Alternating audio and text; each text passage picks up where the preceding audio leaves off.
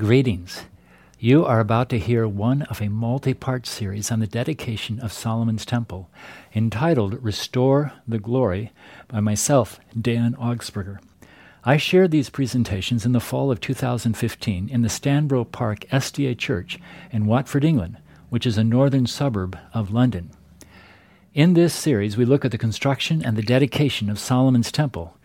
In doing so, however, we compare the building and construction of that temple with the prior construction and dedication of the first tabernacle in the wilderness, and the subsequent construction and dedication of the second temple, which was constructed after the exile. We will also look at the construction and the dedication of the temple of our hearts. I believe you will learn much from these presentations and will be blessed. I hope you'll be able to hear all of them. They can be found at my website, discipleheart.com. If you have further questions or want to communicate with me for some other reason, you can write me at path2prayer, P-A-T-H, number 2 prayer, path2prayer at gmail, G-M-A-I-L, gmail.com. path2prayer at gmail.com. Once again, this is Dan Augsburger. I appreciate your taking the time to listen, and I pray that you will be blessed. Good evening again. That's better. I don't have the loudest voice, so I do enjoy microphones. Anyway, I'm so glad that you came. You endured the rain. I guess that's what's to be expected this time of year. We've been enjoying the nice weather earlier. But I've enjoyed the moments we've spent together. I think the Lord has been here. And not because of what I've done, but because Jesus has chosen to be with us. So let me say a brief word of prayer before I say anything else. Father in heaven, we want to claim this place for you right now. I thank you for each person that has come. They've come to hear from you. They've come to be fed by you. You're both the light of the world and the bread of life. Father, might they not be disappointed. Please use me this evening. Empty me of myself and anything that I would have that would detract or hinder your Holy Spirit from working. And take my words and reshape them into that which would be a blessing to them. Do this for Jesus' sake. Thank you in advance. In his name, amen. In a little red book called Notes and Letters, the statement is made, when the students in our schools learn to choose God's will, they will find it easy to do his will. And then somewhere else it says, when we learn to love God's will, it's easy to do God's will. There's a connection between our love for God and the ways of God and our ability to obey God. A missionary that I have great admiration for were a husband and a wife that went to China by the name of Rosalind and Jonathan Goforth. She was from England originally, but the family had moved out and they lived in Montreal briefly, and then they went to Toronto. Jonathan actually grew up in London, Ontario, and eventually decided that he wanted to go to Canada. And there he studied his Bible. He was in a seminary. I think within the first week that he was there, I think the first weekend, he began working in certain sections of Toronto, busy working for Jesus from the very beginning. And one of the things that you learn when you study church history is that those who accomplish much for God are quick. You know, they get to a place and they look for opportunities to serve God, and that's a wonderful thing. Anyway, so there he met Rosalind, and they made the decision to go as missionaries to China. And so they went and had many, many adventures. It's an interesting situation where they went and they packed everything up, and within just a few weeks they lost all of their belongings, either due to a fire or a flood. I don't remember which came first. And later in the mission service, they once again lost everything. And as we're going to learn in our story this evening, they also lost quite a few children.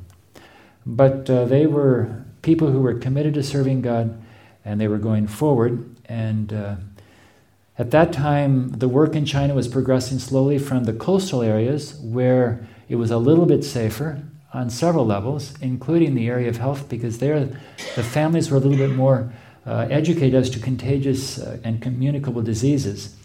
And the setting of our story is where Jonathan wants to move to the interior to work more. And I have this from her recounting her experience. She says, after the Boxer experience, when so many Missionaries were persecuted and many died. My husband returned to China in 1901, and with my children I left in the summer of 1902. We decided to travel to Honan, and while we were traveling, we traveled for 24 days on a riverboat inland. During those long, quiet days on the riverboat, my husband unfolded to me a carefully thought-out plan for future mission work. He reminded me that at our old station there were now 6 missionaries.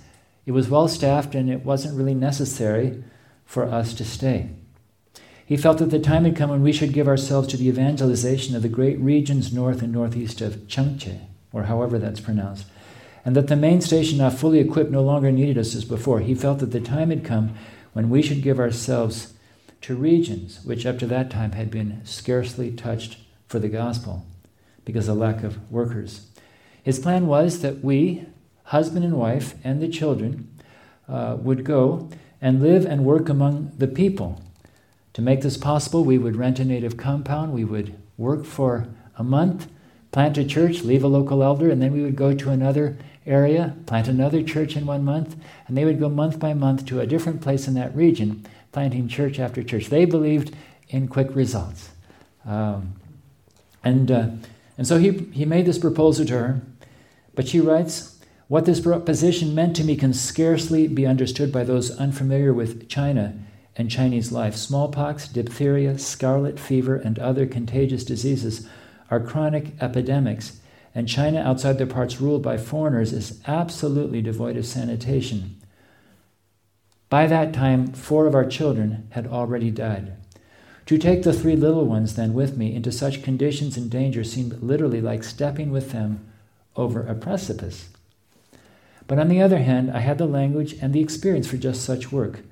The need was truly appalling, and there was no other woman to do it.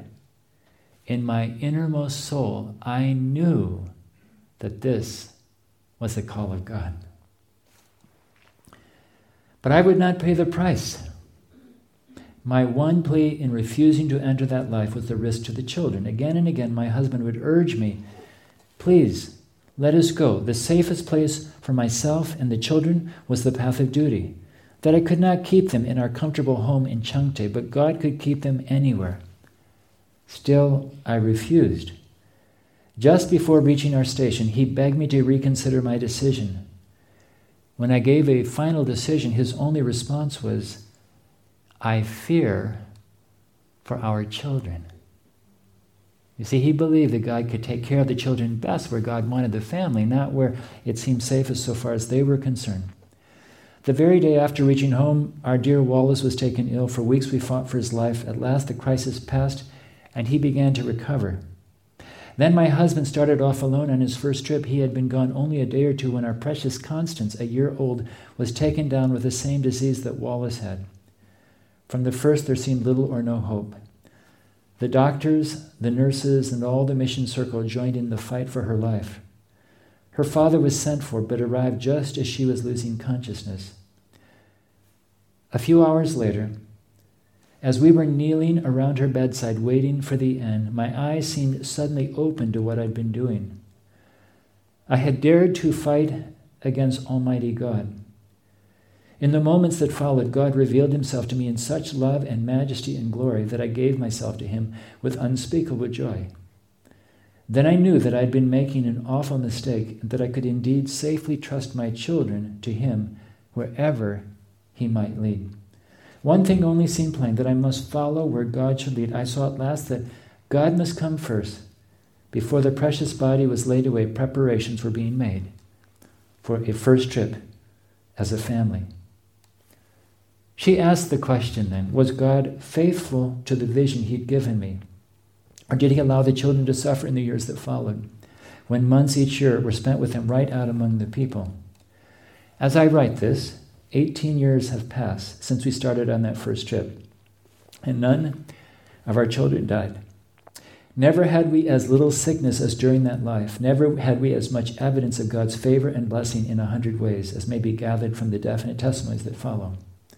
Without one exception, every place in which we stayed for a month and opened as my husband had planned became in time a growing church. And much to my surprise, I was able to give much more attention to my children. Truly, God's way was the best way. And so, brothers and sisters, as we begin our time this evening, I want to ask you the question: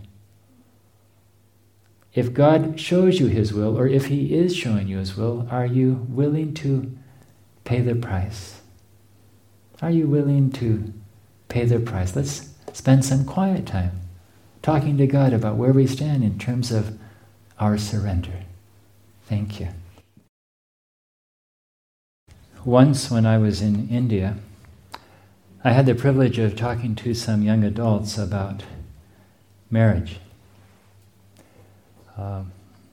There were 3 couples, as I recall, and then some other singles. And 2 of the couples were actually a Seventh-day Adventist and someone of a Hindu religion. They were studying the Bible.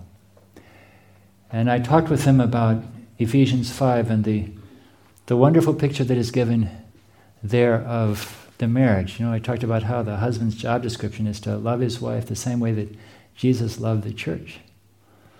And I talked about Christian love in the context of the famous chapter in Corinthians on love.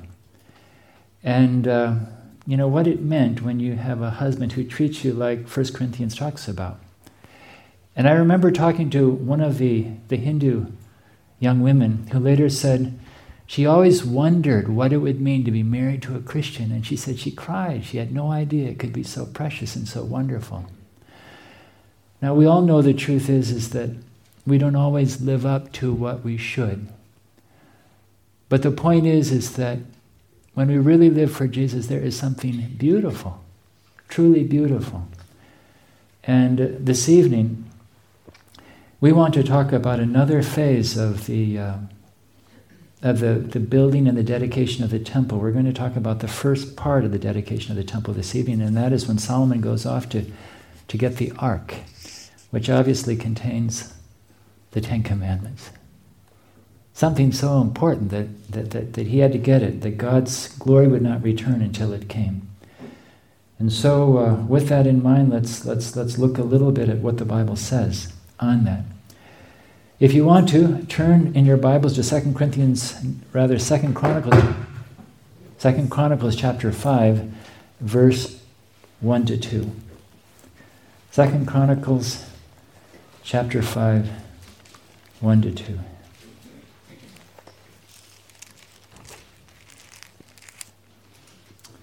It says there, "So all the work that Solomon had done for the house of the Lord was finished, and Solomon brought in the things which his father David had dedicated, the silver and the gold, and put all the furnishings, and he put them in the treasuries of the house of God." So Solomon first brought everything, that David had prepared, the things that were there. And now in verse 2, "Now Solomon assembled the elders of Israel and all the heads of the tribes, the chief fathers of the children of Israel in Jerusalem, that they might bring the ark of the covenant of the Lord up from the city of David, which is Zion." Okay?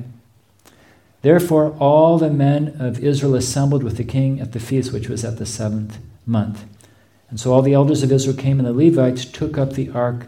Then they brought up the ark into the tabernacle of meeting, and all the holy furnishings that were in the tabernacle. The priests and the Levites brought them up."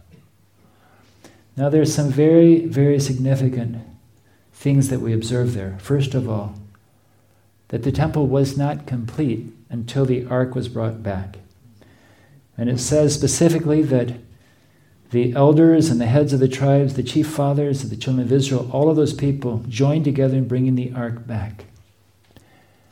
And I think it's a wonderful thing, and you find in the Bible when those who are the chief men and the fathers, etc., that they are the first, they're the ones at the head of the list saying, let's bring this back, let's reestablish this the way that it should be.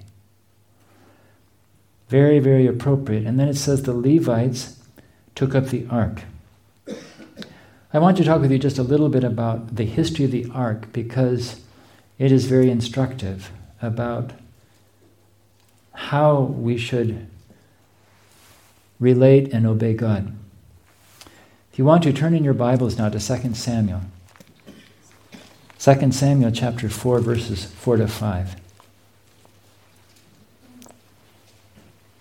I'm sorry, 1 Samuel. 1 Samuel. It says there, this was when, in verse 1, now Israel went out to battle against the Philistines and encamped beside Ebenezer, and the Philistines encamped in Aphek. Then the Philistines put themselves in battle array against Israel, and when they joined battle, Israel was defeated by the Philistines, who killed about 4,000 men of the army in the field. And when the people had come into the camp, the elders of Israel said, why has the Lord defeated us today before the Philistines? Let us bring the ark of the covenant of the Lord from Shiloh to us, that when it comes among us, it may save us from the hand of our enemies. They were being defeated.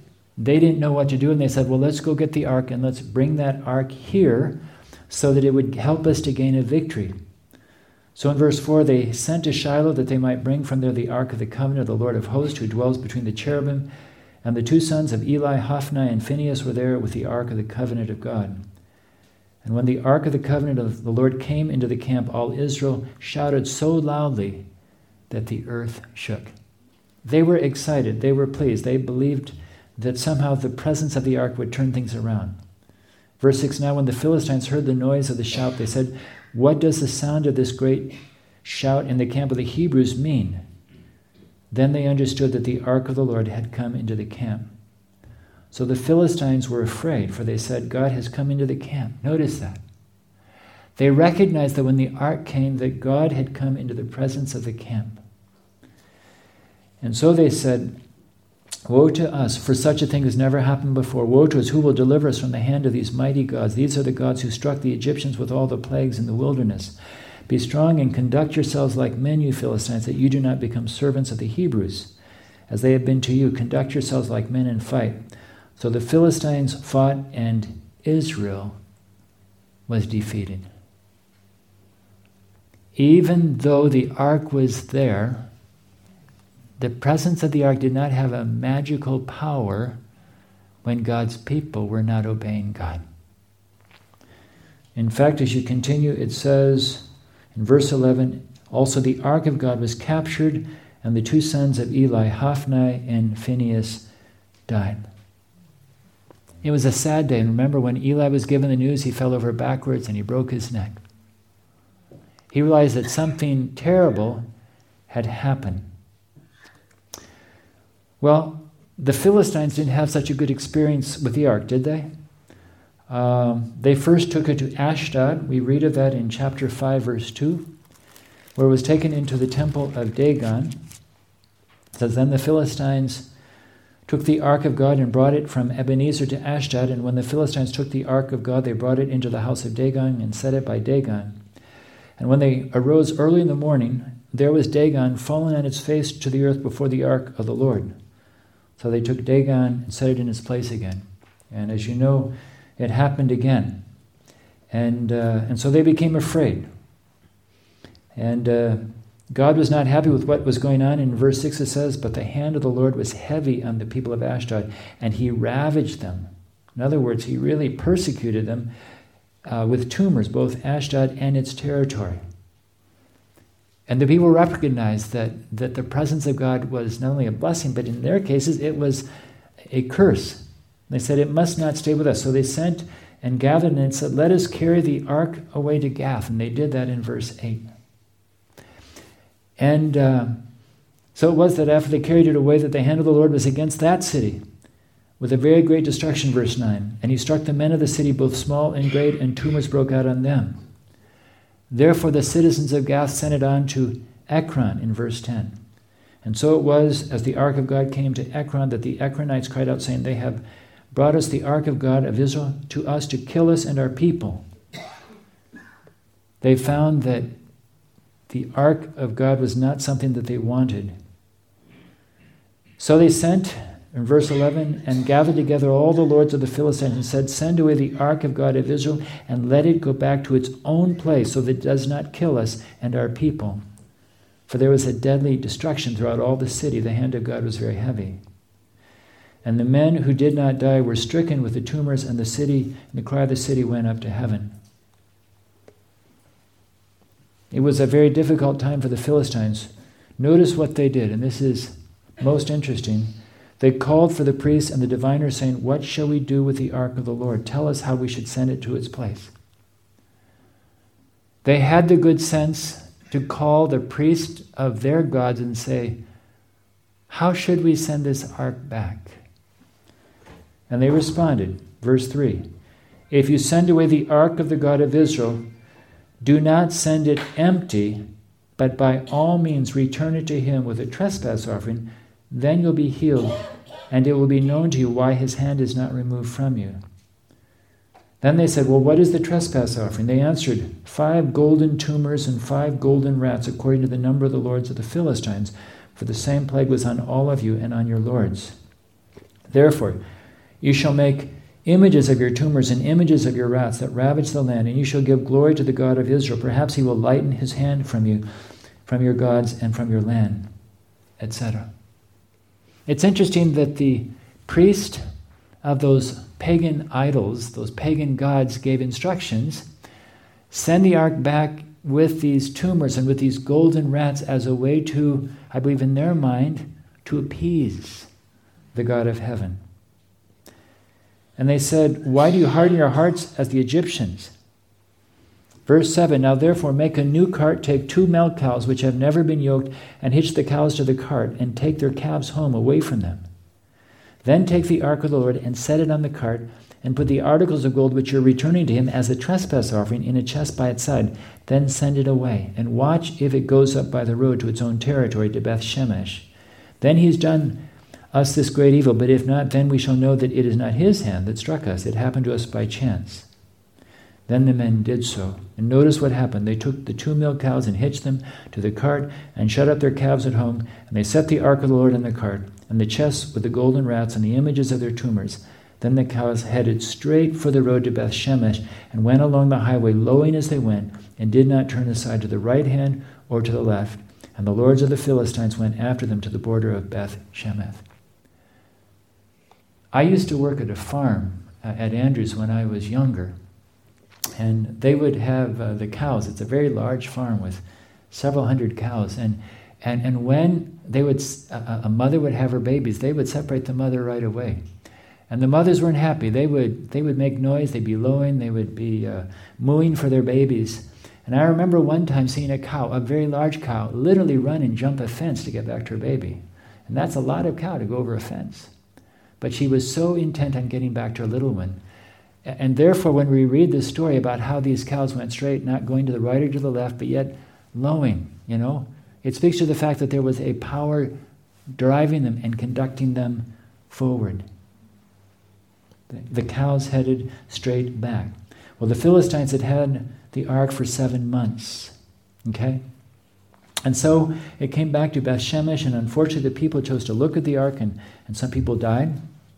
And so they asked the people of Kiriath Jearim in chapter 7, verse 1, to take the ark, and they did, and they took it to the house of Abinadab on the hill, and consecrated Eleazar, a Levite, to keep the ark of the Lord. Chapter 7, verse 1. And it says it remained there a long time. It was there 20 years. It's a long time. The ark was given to someone to take care of. Okay? It was there, and other things took place.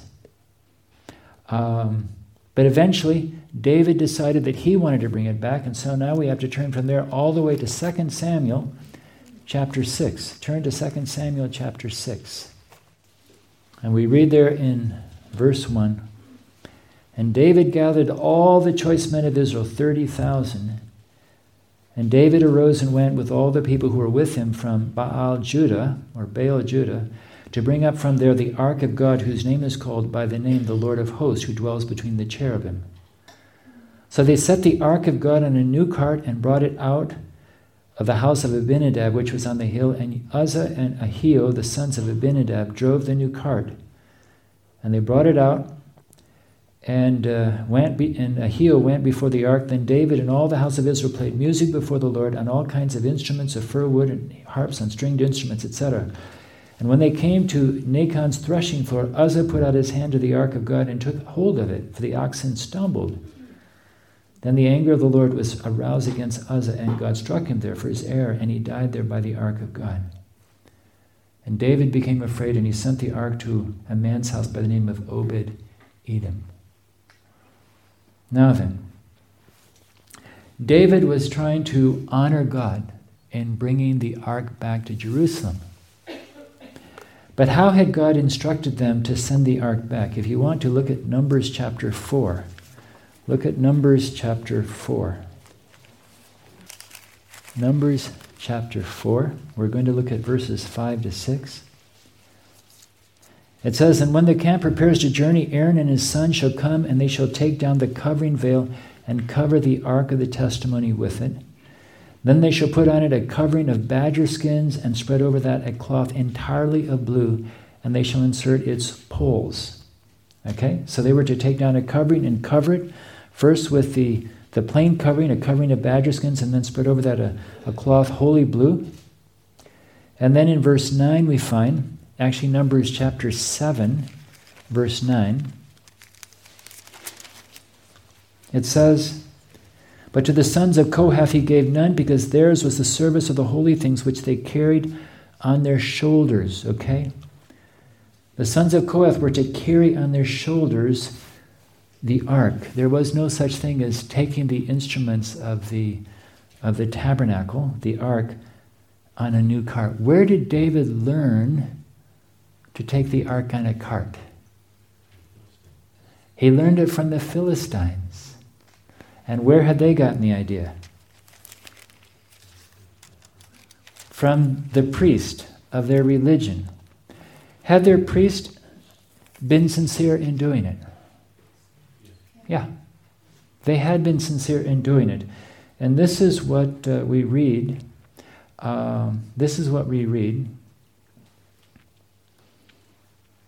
David and his people had assembled to perform a sacred work. And let me just read the verse again. It says,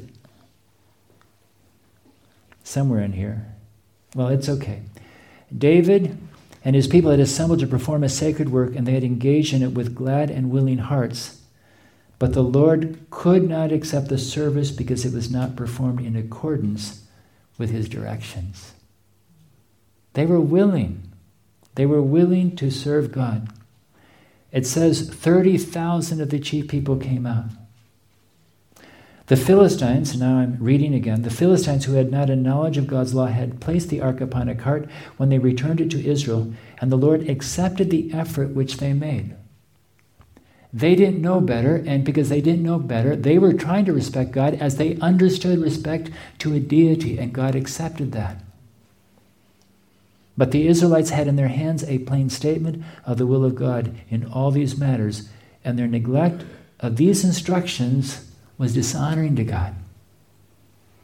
To those that don't know better, they show respect in the way they understood, but to those of us who know better, it dishonors, it is rebellion against God.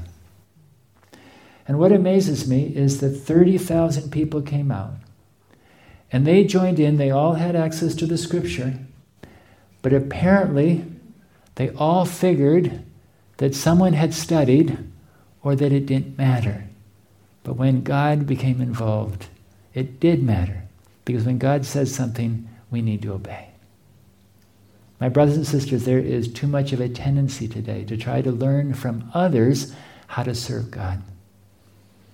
My brothers and sisters, if God has shown us something better, if we want to know the blessings of God, we need to go back to the source. Did you hear me? We need to go back to the source. Anyway, as I said, the people had assembled to move the ark and did it gladly, but the Lord could not accept their service. What showed respect for the Philistines, as I said, was disrespectful on the part of the Israelites. Well, 3 months later, David moved the ark, but this time it was carried like it was supposed to be. And then God was able to bless him. You're just moving into a beautiful new place. My brothers and sisters, do you want God's blessing? I would repeat to you what Hudson Taylor said regarding mission work, but it applies to us here as well. He said, God's work done God's way will always have God's blessing.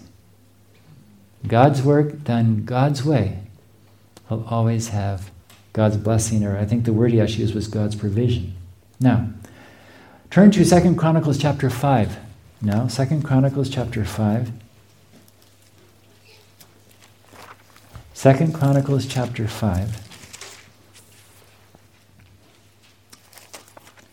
It says there, nothing was in the ark except the 2 tablets which Moses put there at Horeb when the Lord made a covenant with the children of Israel when they'd come out of Egypt.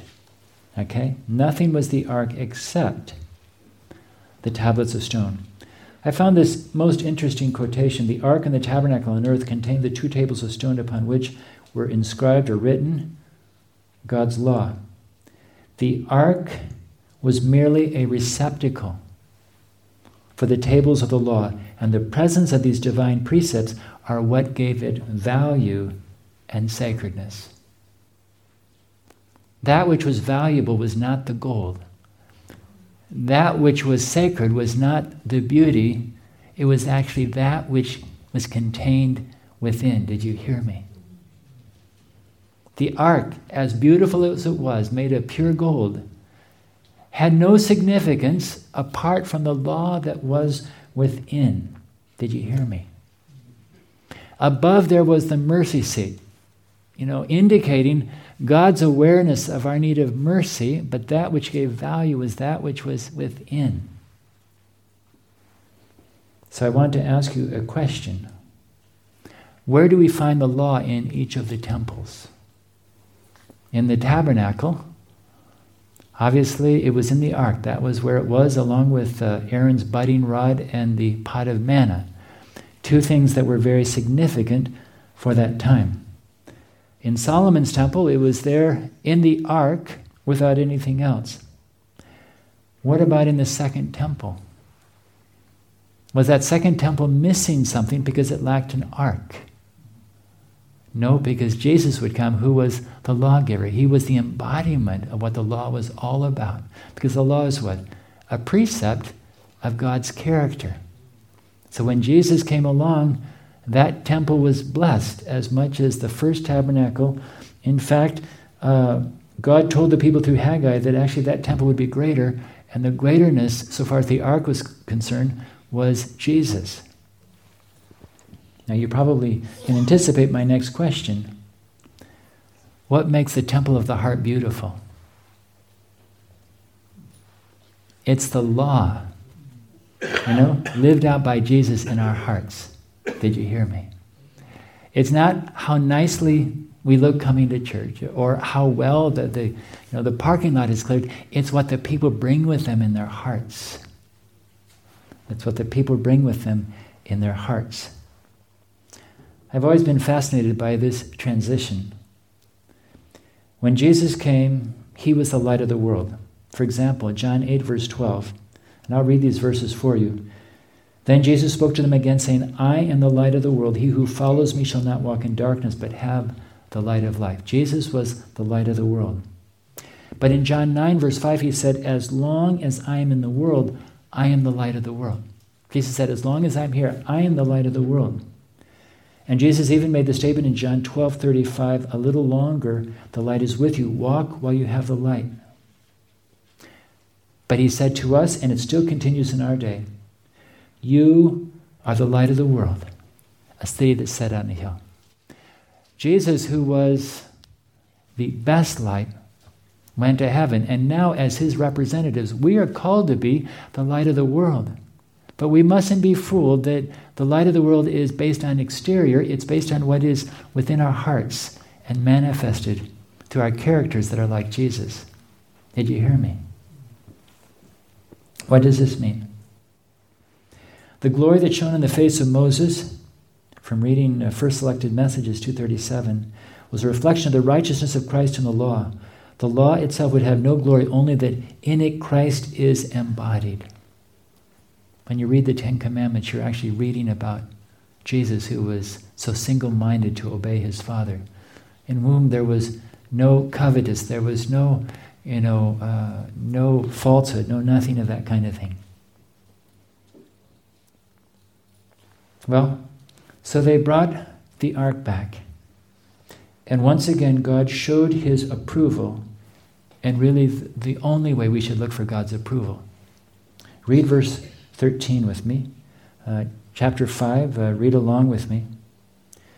Indeed, well, let me start back in verse 11. And it came to pass when the priest came out of the most holy place, for all the priests who were present had sanctified themselves, and the Levites who were the singers, all those of Asaph and Heman and Jeduthun, with their sons and their brethren, stood in the east under the altar, clothed in white linen, having cymbals, stringed instruments, and harps, and with them 120 priests sounding with trumpets.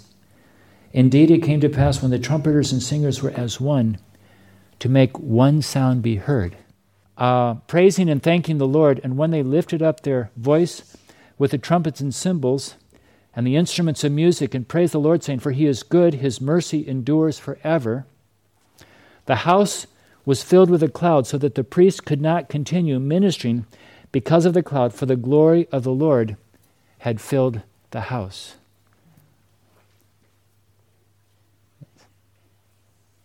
Anyway, we're almost done, so we may not have time to even get it. The point is that because they had obeyed God, the glory of God came into the house.